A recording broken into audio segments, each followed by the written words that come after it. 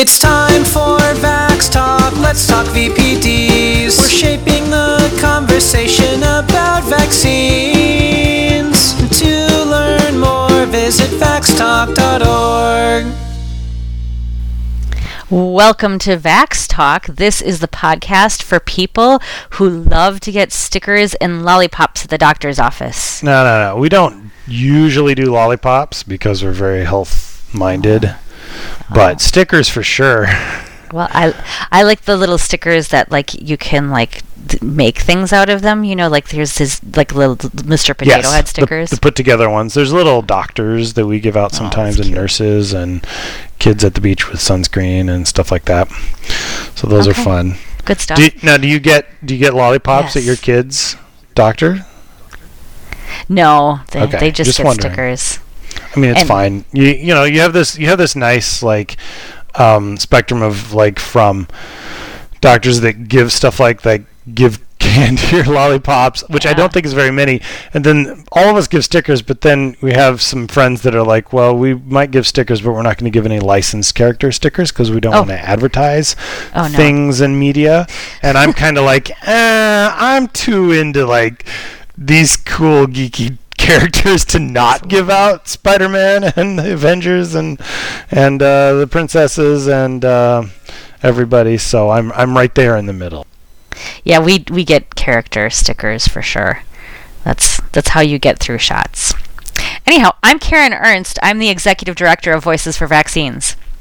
And I'm Nathan Boonstra, general pediatrician here at Blank Hospital in Des Moines, Iowa. And we are talking about the flu today.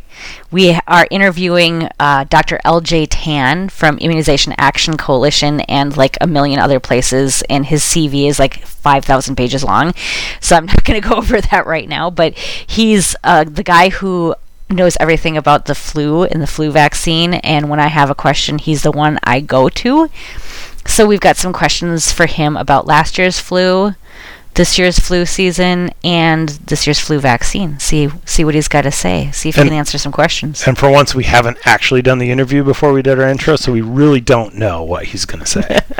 So the suspense is killing me right now. Yeah, don't spoil the magic. Sorry. But before then, of course, we want to do a little bit of Around the Web. Yeah. You know what? Actually, I'm going to back up. Before we do Around the Web, I want to do a little housekeeping because this is our last podcast of 2017. It is episode 24, which means 24 months because I don't count the episodes correctly. Right. And we had those mini episodes and stuff at one point and whatnot. Yeah. But that's fine. That's fine. And I just want to mention that at the end of the year, a lot of people are feeling generous. Mm-hmm. Their pockets are a little heavy, their wallets get a little fat, and they want to donate money. Voices for Vaccines, up until this point, has only ever gotten individual donations. We don't take pharma money. We don't want to take pharma money. We'll never take pharma money. But we certainly appreciate our individual donors. We can do a lot with a very little amount of money, like this podcast. And we really need your support. So if you listen to this podcast and you enjoy it, consider pitching a few dollars toward us at voicesforvaccines.org/support. And if you are a regular listener, consider being a monthly donor. Give us a couple of bucks every month. Makes a huge difference. And I'll tell you, with the number of downloads we get every month, if everybody who downloaded our podcasts donated $1 a month, we would be flush with money. So, think about giving a couple dollars. Listen, people, you're out there, you're listening to this. You're telling me this isn't worth $1? You're telling me that this banter that we're having isn't worth your $1? I think it's worth your $1. It's at least your $1. Worth $1. So give your $12 at least, or $120 maybe, or whatever you can spare, whatever you have that you would like to go towards it. It will make you feel great. I give every year. I don't think I've given my my gift this year, but it'll be coming. Don't you worry. Right. And I give all the time. So. You do give. You give. You're the gift that keeps on giving. And with that, let's go on to Around the Web. All right. Why don't you start? Because I think yours is fun. I'm excited about mine. So it's time for Celebrity Vaccine Roundup on Vax Talk, Ding, ding, ding, because ding, we ding, have a new major pro-vaccine celebrity. And when we're talking about major pro-vaccine celebrity, we're talking about none other than Wonder Woman herself, Gal Gadot, promoting vaccination. There's an article in the Jerusalem Post that just starts off, Gal Gadot wants you to vaccinate your children. The actress and Wonder Woman stars joined an ongoing campaign in favor of vaccines on Tuesday. Gadot uploaded a post on Facebook visible, and this one is only in the Israel Facebook, calling on people to stay healthy and seek out immunizations. There's a whole campaign going on because of the measles outbreak that is about people putting their hands on their shoulder, like where they would get an immunization, just kind of to show. And so she's got a photo of that, and she said, her quote is, "We're all posting a photo with our hands on our vaccinated shoulders. Because an immunized environment is a protective environment in the eyes of medicine, listen to doctors," she wrote, adding, "We should only experience health." So I think that's fantastic. It's always worth for me mentioning that, of course, you don't immunize because celebrity opinion is to immunize because they think you should, but having allies that have that can reach people in different ways, and having somebody like Wonder Woman, like Gal Gadot out there talking about the importance of a public health measure. This is in Israel, of course. I'm hopeful that maybe we'll see some in maybe in the United States and whatnot with her promoting some immunizations. Who knows? But just to have somebody who you know is on our side that is actually Wonder Woman is just makes me smile. Yeah, if only she could take out her lasso of truth, yes, and like put it around like Andrew Wakefield, like haha. Well, and when I shared this initially, I kind of I shared a GIF of her in Wonder Woman, like deflecting bullets right and left with her gauntlets, and so I thought that was an appropriate allegory for A, immunizations and immunity, and B, fighting off misinformation that's on the internet. So I think it's important to explain too. You know, she's over in Israel. She's in Asia, but right next to Europe, where there are a huge number of measles cases, and the World Health Organization just reported last week that measles cases worldwide are up 30% in 2017 because of lack of immunization. Yeah. So that's 6.7 million people, who are mostly kids, caught measles in 2017, and 110,000 people died from measles in 2017.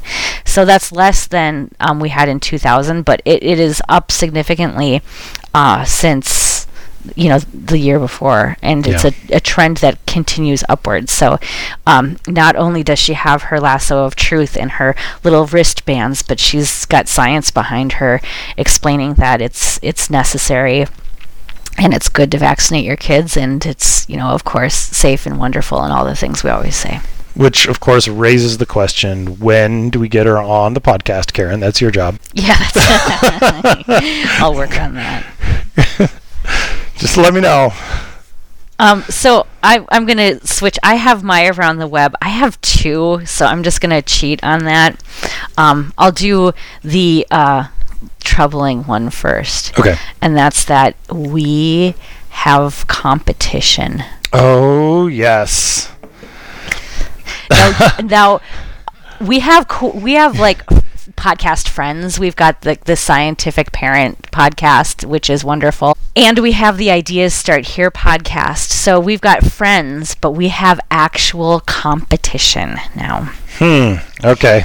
So you know that this podcast is called Vax Talk. Yes. It's nice and slangy. We talk about vaccines. We do.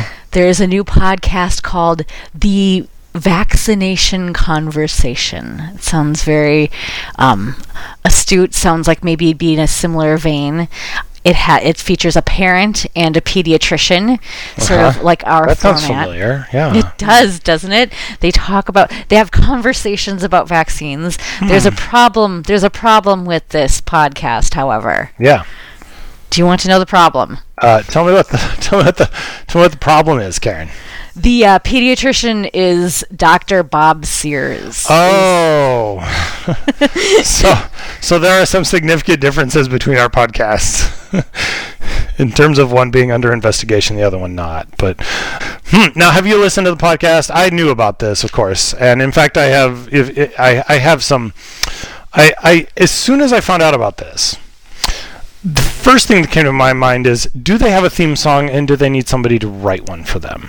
Because I feel like with a podcast that is so similar to ours, the name is similar, the kind of the way that it's structured is similar. I feel like they need a parody theme song. I think they need a parody jingle. And I thought so I threw one together, frankly. Now, I don't know if I should do it, or should we leave it at the end for a stinger at the end of the episode, or I don't know. Let's do it as a stinger at the end. I think that's a great idea. All right, so you record that, and I'll put it at the end, and that way people will listen to this whole podcast because they're really fascinated by that. Especially you, Dr. Bob. You listen all the way through. So tell us. I haven't listened to it yet, but you have. You got to tell me about what's going on that thing.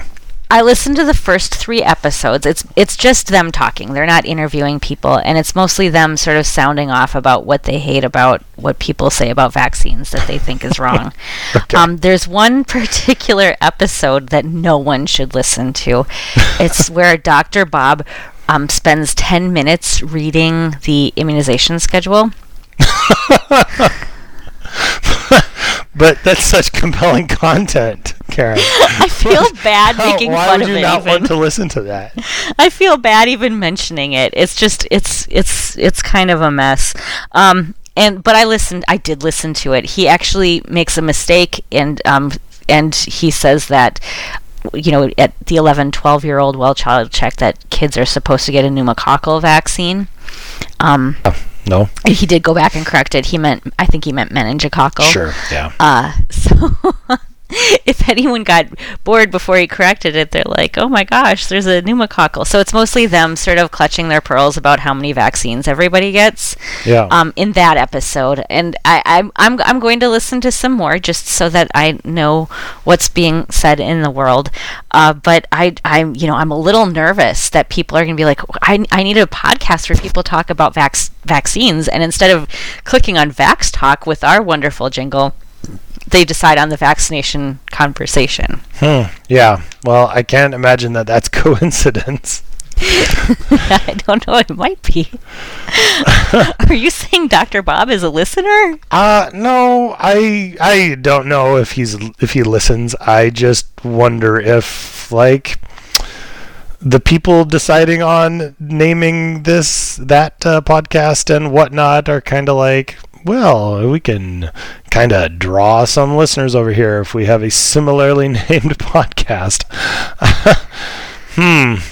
It's possible. Yeah. So yeah, if you give it a listen, let us know what you think about it. Tell us, if what they're doing better than us, or what we're, maybe beating them at. I want this to be a complete competition. I am in it to win it. Yeah.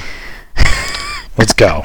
All right. I just want to mention one other around the web. This one's weird. Okay.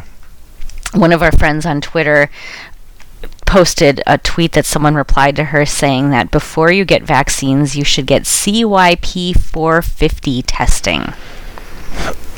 Yeah, no. I spent a really long time learning about what that meant because I had never heard of it before. Sure. And then trying to figure out why we don't do that, if there was a legitimate reason why we don't do that. And what do you know? There is a legitimate reason why we don't do. I think it's pronounced cytochrome P450. Yep. So those are. I'll just read off what I wrote in the latest the latest issue of This Week in Vaccine Hesitancy last week. It said they're enzymes in human tissue that help people synthesize hormones and cholesterol and metabolize many compounds, including pharmaceuticals. So the absence or presence of these enzymes can create drug interactions or adverse side effects in people. So that's sort of what they are. The known adverse effects of CYP450s on pharmaceuticals does not include vaccines. No. There's no reason to believe that they could cause adverse events in vaccines either, because vaccines are not metabolized in the way that our other pharmaceuticals are. Also, the ingredients in vaccines are present in such small amounts that even someone with a CYP450 polymorphism would not be adversely affected. And then after I wrote all of this and did all of my research, which really took more hours than I want to admit, I did ask a lot of people to read it, including our friends Dr. Stanley Plotkin and Dr. Paul Offit. So I felt good saying that. I feel like it's good information, and I feel like it's going to be the next I don't know how to pronounce it without swearing. What the is it? MTHFR yes, gene thing. Yeah. Yeah, but this is even more, I feel like, I mean, we've known about P450 system, like we all learn about that in medical school, and that there are certain drugs you have to be careful of if you have a problem with with that cycle, basically, and so there are specific drugs to worry about. And again, those are ones like you've covered this all really well here already, but these are drugs that you are taking and building up in your system, and so your system might have difficulty processing them if you have problems with these enzymes. This is not the case with vaccines, because it is not. They don't contain sufficient ingredients of anything, and particularly nothing that needs to use your P450 system, that you have to worry about testing for it. There's certainly no studies that show that either with the P450 or with the MTHFR that show that there are any problems whatsoever to be immunized, even if you have a deficiency in one of those systems. And so it's just another one of those things that the anti-vaccine movement and these web pages just throw out there just to see if it sticks, to see if it scares people. Yeah, they use sciencey terms, they use medical terms, and then we have to spend all this time. If I'm a parent, I didn't go to medical school. Not even going to tell you how long it's been since I've taken something like a biology class, but in order to figure this out, I spent a long time tracking down, what does this mean? What is this thing? What's that about? And if I were a person who had less time or was maybe a little prone to being hesitant about vaccines in any way, that might push me over the edge. This use and misuse of medical terminology that the general public doesn't understand. So I think in general, one of the reasons I wanted to highlight that is that in general, that is a tactic that anti-vaccine people use for people who might be a little afraid of vaccines in order to push them over the edge. They trot out fake science terms. Well, and the entirety of the anti-vaccine movement is one huge gish gallop, right? So we talk about gish gallops being when you're on Facebook or somewhere and somebody assaults you with just like dozens and dozens of like links and whatnot, just plasters them, right? And nobody can actually respond to them all. There's always another thing. You try to create this appearance that there's some great argument, even though if you actually took the hours that it would take to dissect every little one, you would find none of them hold water, and they don't together even make a compelling body of evidence, right? But it's a waste of time. That is true in general about the entirety of the anti-vaccine movement, that there is this continual trickle or gush of just like not even stand up to basic scrutiny level of theories and concerns that don't pan out when you actually dig into them. But nobody can dig into them. Everybody can't dig into them all individually. And so they, to some people, create this appearance that there's far more legitimacy to the anti-vaccine side than there really is. And so there's always going to be these moles to whack down after we've whacked down other moles. Well said. And I just want to add that, if you find a thing out there in the world that seems wrong, but you're not sure why it is, you don't spend a ton of time tracking it down. That's my job. Let me waste my afternoon doing that. Yeah. Send it my way, and I'll work through it with you, or I'll, get some of my friends who are so generous with their time to talk me through it and help explain it to you. So that's Great why plan. we're here. That's why we talk Vaxes here. Yes. That's why we're Vax Talk. I'm not going to call it the vaccine conversation. I'm going to call it the Bearded Spock cast. I think it's from the Bearded Spock universe of vaccine podcasts. So I'm calling it the Bearded Spock cast from here on out, if we ever talk about that podcast. I have a feeling we're going to. There's probably actually a podcast called Bearded Spockcast, so I probably shouldn't do that, but until I find out otherwise. Now I'm going to be looking that up this afternoon. You don't know about the Bearded Spock universe? In Star Trek, the original series, they go to another universe that's kind of like our universe, but most of the good people are bad in that universe, and Spock has a beard. So, no, I did not actually watch. I'm not a Trekkie. I don't, and I just, sorry. I apologize. My father watched Star Trek when I was growing up, the 1960s one, and I think that, along with Kung Fu and what was the other show the movie The Good, the Bad, and the Ugly. They're just all lumped together into like this, like the TV's being taken up, and I can't watch Little House on the Prairie, and I don't like it. Sort of pain for me. I think we better move on, or we're going to get reviews that say, that other podcast, they don't diverge into like diatribes about Star Trek and what movies they watched when they were kids. So let's roll that beautiful vaccine footage. Move along. All right. On the other side of the break, we will talk to Dr. LJ Tan. We are now joined by Dr. LJ Tan, who is the Chief Strategy Officer at the Immunization Action Coalition. And he also heads, I have to look at these, he also heads the National Adult Immunization Summit and the National Influenza Vaccine Summit. And he has a 73-page long CV. So if you want to know more about him, you have to Google that, because I am not going to read it all to you. But thank you so much for joining us, Dr. Tan. I'm going to call you LJ because I know you. Hello. Hi, Karen. Thanks so much for this opportunity to chat about one of my favorite topics, influenza. Absolutely. And I was telling people, I did a little Facebook Live video while I was waiting for you in our Voices for Vaccines discussion forum. And I was telling them that whenever I have any influenza question, I email Dr. Tan. I say, LJ, help me figure this out. So I'm so excited to bring our audience into a conversation with you. Oh, pleasure's mine. Thanks again. So I want to take us back in time, all the way back to 2017, 2018, to that influenza season. That's a long way back. It is. We're going in the Wayback Machine, like Peabody and his boy Sherman. But my question is this. What was that season like for us? What kind of season did we see last year? Yeah, so there were several things that were unusual about this season, and obviously the one everyone thinks about is the fact that it was a whale or a whopper of a season, right? I mean, we had unprecedented numbers of hospitalizations. In fact, our hospitalization rates were at record highs.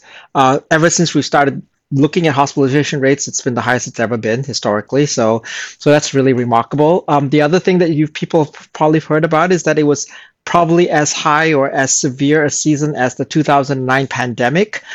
So it was pretty close. We had probably about 49 million people getting sick with flu this last season.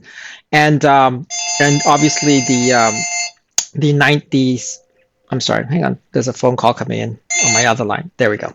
I apologize for that. And we know that with the season that we just came out of, the 2017 season, we obviously had about 49 million people sick. In this pandemic flu season, we had about 60 million people sick. So it was pretty close. But there were some things that were really kind of, if you're a flu geek like me, cool about the previous season.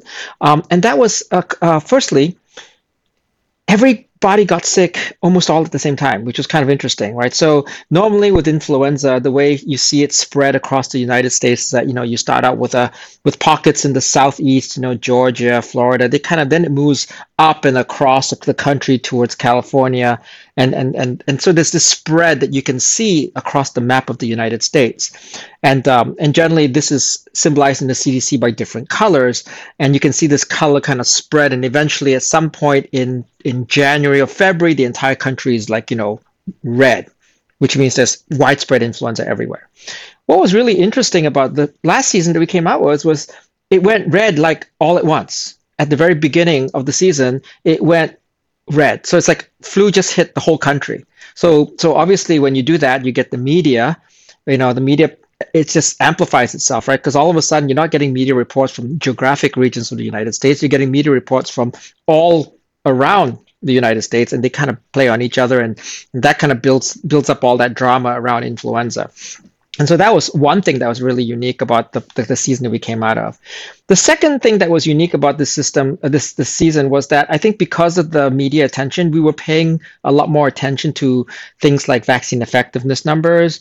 And unfortunately, the beginning of the season, we were hit by a vaccine effectiveness number that was inaccurate, right? Remember, I think Karen, you were one of the first to actually start talking about this, that we had this so-called 10% effectiveness number that came out. Right. And it turns out, obviously, that number was from Australia.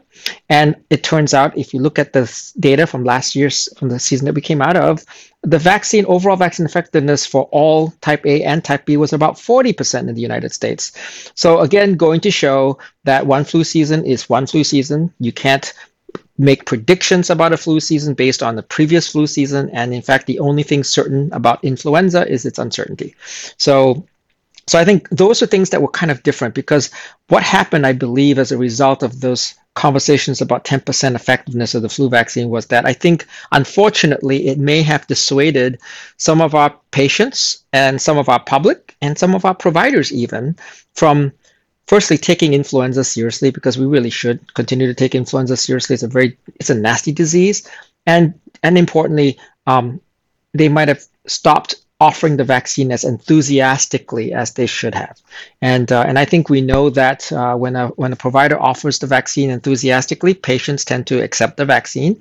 And I think we all know with the public, when they hear that the vaccine doesn't work, that's like the number one reason why they stop showing up to get vaccinated. So those, I think, were a couple of things I took out of the last flu season. I mean, there are others, but those were big things that kind of shifted the season around a little bit. How did we end up doing in terms of immunization rates in the United States? And I'm especially interested in pediatric immunization rates, but both adult and kids. How did that turn out? Yeah, so the final numbers were just released about a couple of months ago. And, we had drops in both pediatric as well as adult immunization coverage rates. So the drops in the pediatric rates weren't significant. So last year, we had about 70% of our kids between the ages of 6 to 4 years vaccinated. And this season that we just came out of, we were at 67.8%. So we had about a 2.2% drop. For children that were 5 to 12 years of age, we had about 60% vaccinated the previous season. And then in this season that we just came out of, we were like about 59.5%. So we dropped just a little bit. And then for children 13 to 17 years of age, the season before, we were at 48.8%. And then this season that we just came out of, we were at 47%. So 1% drops, not statistically significant, but still not what we want to see, especially when we think about pediatrics being a group that we want to continually keep increasing the coverage rates, because children are vulnerable to disease. And pediatrics is something that we kind of need to pay attention to, because mortality as a result of pediatric influenza, so in other words, pediatric deaths for influenza, is the one thing we actually do report on in the United States for flu. Unfortunately, influenza is not a reportable disease otherwise, except for the pediatric mortality. So we actually do have numbers for that.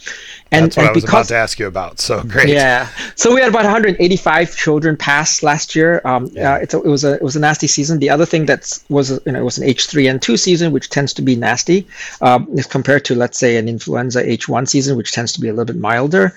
Again, those are just generalizations. Every season can be different. But but with 185 deaths last year, if you look at the number of kids that weren't vaccinated, that was 80%. So I think that's on us. Yeah. I think that's our failure, right? So we let 185, so you do your math, of those kids pass away because we didn't vaccinate them. And I just think that's unacceptable. And I think that's on all of us as public health folks, as providers, be you physician, nurse practitioners, be you that receptionist that greets a parent and their children at the office. All of us have responsibility in those deaths. And I think it's not acceptable as far as I'm concerned. That leads into one of the things I wanted to ask you about, which is what can pediatricians and other practitioners that take care of children, what can we do to improve our immunization rates? And particularly, we talk a lot on this podcast about how to talk with hesitant families, but I feel like there are a lot of other strategies that don't just come down to convincing a parent, but how can we reach out to communities and areas and populations that don't have great immunization rates that might respond to certain kinds of outreach? What kind of ideas do you have, and what kind of projects have you worked on or known about? So that's a great question, and I have to say it has to actually start with the pediatrician and the family doc or the immunizing provider, right? In this case, one of the things that I worry about with influenza is that I think the pediatrician who's wholesale committed to providing DTaP or wholesale committed to providing polio vaccine, unfortunately, I don't get that same commitment sense when you talk to them about influenza. Mm-hmm. And I can think of several reasons why. I think unfortunately, if we look within, I think some docs will say, hey, actually, I have some skepticism about the effectiveness of the vaccine. And again, as I said earlier, that 10% that came out of Australia probably had something to do with that, right? And they'll say that, and they'll say, I just, it's not as effective, therefore I don't work as hard as recommending it, right? I've got these other vaccines that I know I believe in. I'm going to give that a little more effort. So I think we need to say to our pediatricians and our family docs that actually influenza is extremely serious. Look at all these pediatric mortalities. And then I think we then also need to shift the conversation a little bit to help these providers understand the value of the vaccination goes beyond just preventing incidence of disease, right? There's data out there, there are at least 3 publications that I can think of that show that for children, if you get vaccinated, it not only prevents incidence of disease, it also reduces hospitalization rates, it reduces medically attended visits, and reduces the severity of the incidence of the influenza that you do catch if you catch it, so that the child, won't die, right? Or won't come out with some nasty consequence because of influenza. And I think sometimes that gets lost with the pediatric provider, that it's not just about preventing disease, because when you talk to them about MMR, they're used to that 95% effectiveness rates, right? And they're going, yeah, 95% effectiveness at preventing disease. So I vaccinate my kids with MMR, and I know 95% of them are not going to get sick. You can't say that about flu, and I think as a result, I think there's that hesitancy. There's not that complete buy-in. So I think we need to tell them it's not just about preventing incidence of disease, it's also preventing hospitalizations, severe disease that can lead to consequences to the child that we don't want. And if you take a look at our rates in 185 deaths, a couple of really interesting things will pop out to you if you look at those numbers. Firstly, some pediatricians have said to me, I worry about that 0 to 4-year-old age group because they're the quote-unquote vulnerable. Mm-hmm. So if you look at the 185 deaths we had last year, I can tell you that 59% of those deaths were in children 5 years of age and older. Oh, wow. Right? So not true. You can't use age to decide who you want to prioritize to vaccinate. Sure. Then I'll have some pediatricians also tell me, hey, I look at risk. If the child is clearly not at high risk, I'm not as worried about that kid because we know that influenza, no quote unquote, right? That influenza, really severely impacts those at high risk with high risk condition. So if you look at the 185 deaths last year, all right, 50% had no high risk condition. Nothing that you could see. So what I'm trying to say also here is you can't pick and choose who you're going to prioritize. We need to vaccinate all our kids. I do some talking about, when I talk with families about this too, I talk about those factors that you talked about, and the other thing that I talk about is preventing the spread. Correct? Because there's some studies, if I recall, that indicate that immunizing children reduces the spread to other vulnerable populations like the elderly. Can you talk a little bit about that? Yeah, absolutely. Yeah, and can I just add to? Yes, because I was thinking about this. Can you talk a little bit, as long as you're talking about spread, about parents getting immunized, whether or not that's important as far as protecting their kiddos too? Oh, absolutely. So let's talk first the first the first direction, right? Which is what do we which is Nathan's point. So I think it's interesting because this all started with Japanese. The Japanese for a long time were very, very conscientious with vaccinating their children against influenza, and what happened was, as resources changed and the priorities of the public health changed in Japan, they stopped the universal vaccination program of children in Japan. And remember, because of the socialized medicine system, when they say vaccinate, everyone gets vaccinated, and when they stop, everything kind of stops, right? So it's not like us. And what they saw, and this is published in the New England Journal of Medicine, is that when the program ceased in children, they saw a significant increase of influenza in their grandparents, in the elderly over 65. So that goes exactly with what you were talking about, Nathan, about the impact of obviously vaccinating what they call the transmitters. It's kind of hard to call our kids that, but that's what they are, right? They go to school, they pick up the bugs, they pick up flu, they bring it home, and they give it to folks that are vulnerable, folks with immunocompromised, folks who are older. So absolutely, I think so you're absolutely right. So beyond the benefit directly to the child to vaccinate them, there's this indirect community benefit that you do when you vaccinate the children as well. And then the other way around, I absolutely believe in this one, because I think if you've got a healthy adult, we know we have a good flu vaccine. We also know it's not a great flu vaccine. It's not a perfect flu vaccine. So that's why our effectiveness rates ranges every season from anywhere from 20 to 60, 70, 80%, depending on the season and depending on the strain of influenza virus you're looking at, right? The vaccine tends to work a little bit better against H1 than it did with H3. And we have the data from last season to support that. Against H1, the vaccine was almost 80% effective. And against H3, it was about 30% effective. So we do have that information. We do know that. But in the healthy adults, they tend to respond the best. So yeah, if I'm a healthy 35-year-old parent with a 4-year-old child or a 1-year-old infant, I will be the first to go and get out and get vaccinated, because I don't want to be transmitting influenza that I pick up from work, from outside to my vulnerable children or to my vulnerable parents, as the case may be. So absolutely, Karen, I think your point is also valid, that it goes both ways. We transmit to the kids transmit to us. Best way is to vaccinate everybody, which is why the recommendation is what it is, right? 6 months of age and older, get a flu shot. And I really believe in that. I just want to share with you, mostly because I want accolades, that I've been getting flu shots for over 20 years. The first flu shot I ever got, my roommate in college took me to get it. She said, you should get a flu shot, and she just took me along with it, and I paid out of pocket for it as a college student, because she said, you're going to go student teach next semester, so you should really get a flu shot. And then when I was teaching, they always had flu shot clinics, so they would just line the teachers up and give us our jabs, and we'd be protected. So I really felt conscientious about protecting the children who were under my care, even if they weren't mine. And then when you become a mom, of course, you don't want to get sick yourself, because moms and dads aren't allowed to get sick, right? No kidding.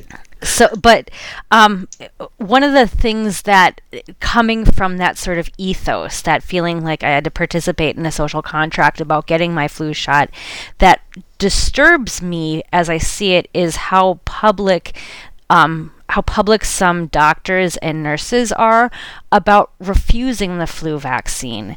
And I'm wondering if there's something we can do about that. I mean, I really don't want people to lose their livelihoods and their jobs. I'd rather they just got the flu vaccine. But what can we do to sort of stem that tide among professionals who are in a caretaking role to encourage them to go ahead and get their flu vaccines? And also, what's that all about? Why are they refusing them? Yeah, so that's a great question. And generally, if you take a look at the surveys that are out there, you'll find that the reason why healthcare professionals refuse the flu vaccines tend to be the same reasons why the public refuses their flu vaccines, right?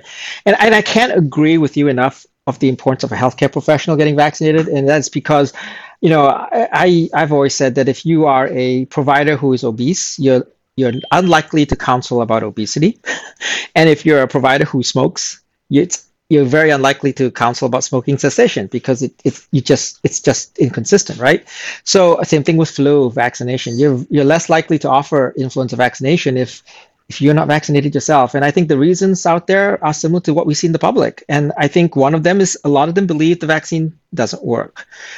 Now that being said, as we talk about this, I want to point out that the one place where our coverage rates continue to get better and better and better and continue to be our little shining star for all the data we have on influenza vaccination coverage, it's actually healthcare professionals. So healthcare professionals actually are vaccinated at a very substantial rate.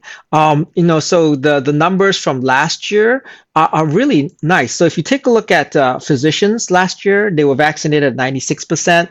Nurses were vaccinated at 88%, 90%. Pharmacists were vaccinated at about 92%. So I think a lot of our direct care healthcare providers are actually getting vaccinated. Now, that being said, there is one area that we continue to struggle, and that's responsible for where the overall rates drop, right? And that's in our nursing aides, our employees in the long-term care assisted living settings. Oh, that's not good. That's not good. So, and they're the ones that are taking care of some of the most vulnerable populations, right? These are folks who are elderly, who are dependent on close contact, direct physical contact care. And if these aides and these caregivers are not vaccinated, that's not a good thing.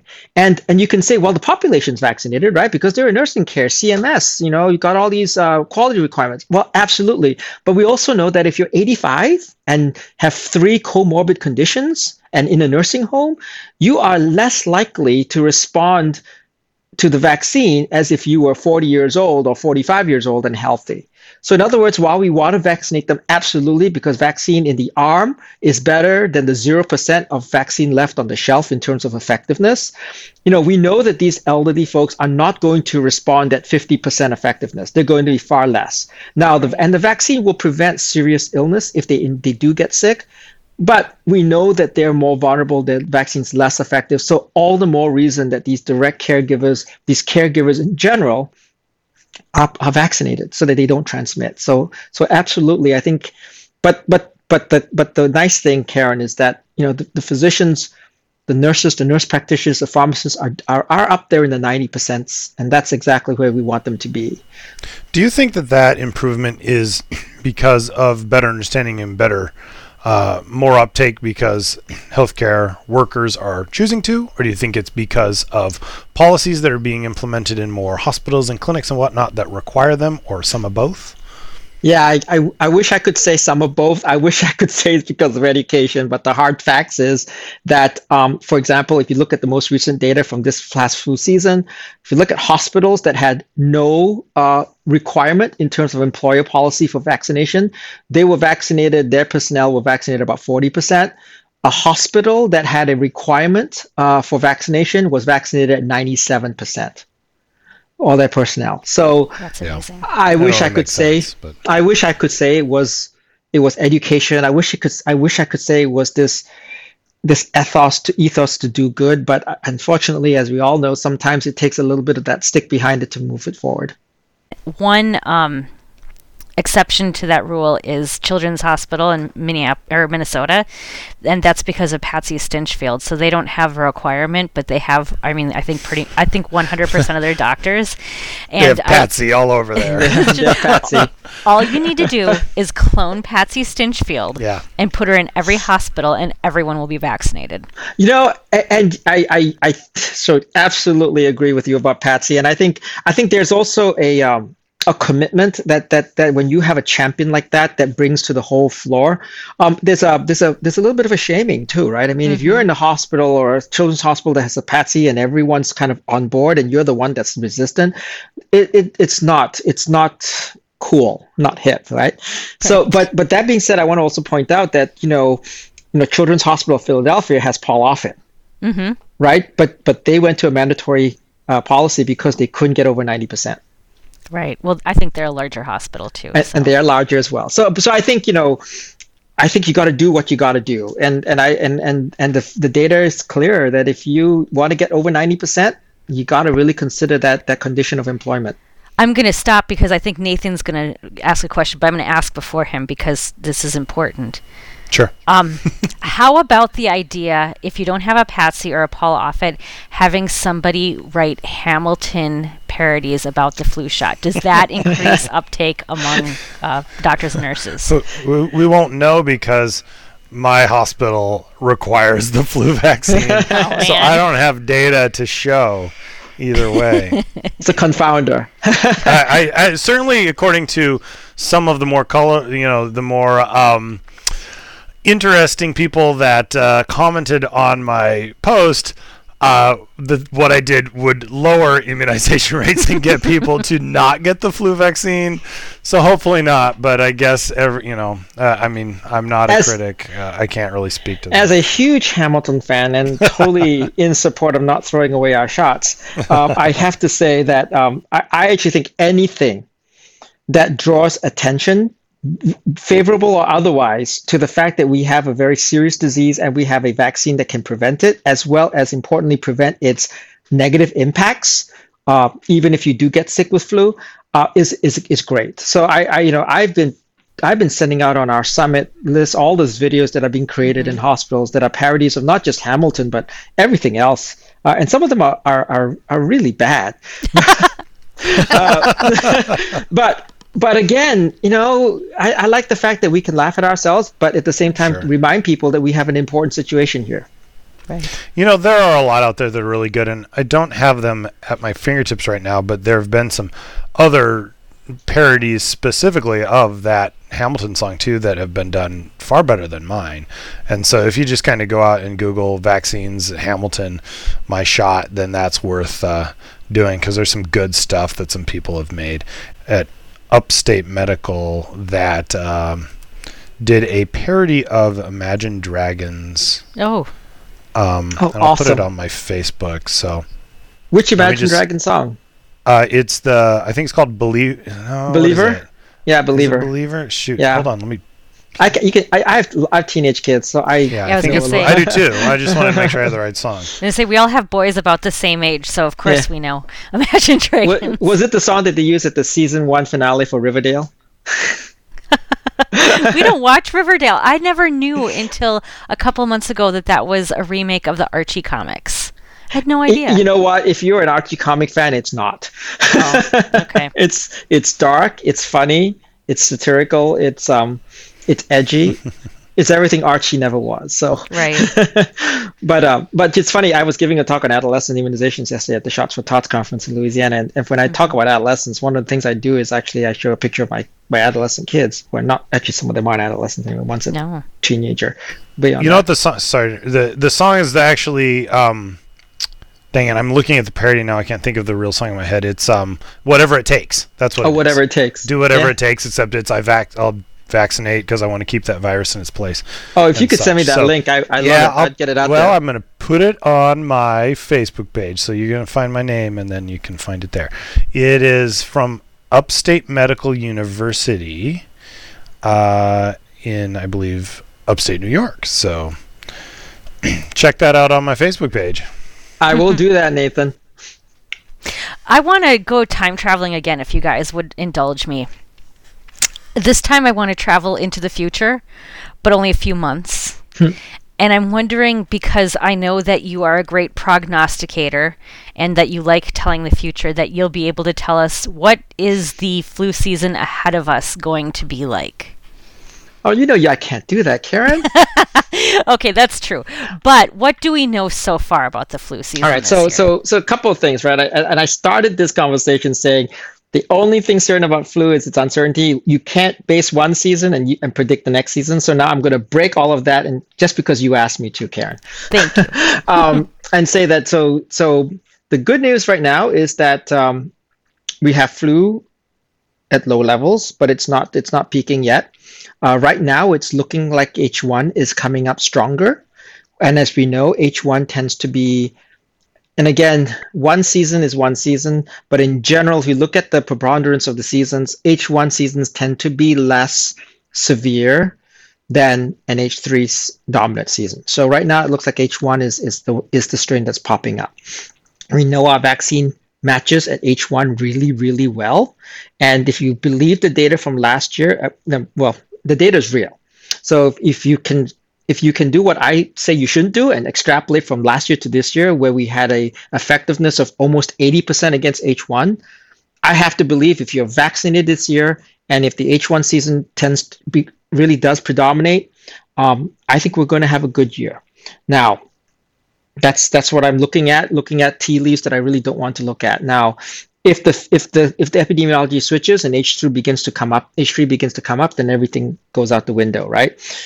But knock on wood. Well, thank you for prognosticating for us, LJ, and thank you so much for joining us. It's just really great to hear from you, and I'm so glad that everybody got to join us too and listen in. Before we go, we have a little call to action of sorts. Nathan, you had something you want everyone to do. Yeah, if you would head on over to my blog, which is pedsgeekmd.com, I have a new blog post up there that is about the influenza vaccine in pregnancy. And not being an expert in pregnancy myself, I interviewed a certified nurse midwife here at Unity Point in Des Moines, and we talked about the importance of influenza vaccine during pregnancy. I also am working on kind of curating all the research that's out there that shows that the influenza vaccine is safe and effective in pregnancy, and also that it leads to better outcomes for mothers and for babies. And so I'm going to be working on that over the next few weeks. I've got a number of studies on there now, but that's going to kind of be an ongoing project for me. So check out the top of the blog at pedsgeekmd.com for that. And also, if you'd look on my Facebook page, we mentioned the Upstate Medical University parody of the Imagine Dragons song, Whatever It Takes. I'm going to put that right on my Facebook page so you can check that out. I don't know if our discussion on that is going to get cut out of the audio that we did with LJ. Oh, we're keeping it? Okay. Mm-hmm. So either way, go check that out as well. What do you have? Oh, I didn't know I was supposed to have a call to action. I guess here's my call to action, folks. If you haven't gotten your flu shot yet, go get it. Yeah. Which is a really important thing. It's not too late to get your flu shot. I know in my local area, it's still sporadic, the flu is. Yeah, I'm not seeing much yet. So, I mean, it does take a week or two for your immunity to fully kick in, but if you get it right away, you should be, good to go for most of the flu season, if not all of it here. So, or at least all of the heavy flu season. So, get to it. Especially if you're pregnant. Yes. Alrighty, well, thank you so much for joining us. It's so great to have you here and have you join our conversation, our vaccine conversation, as it were.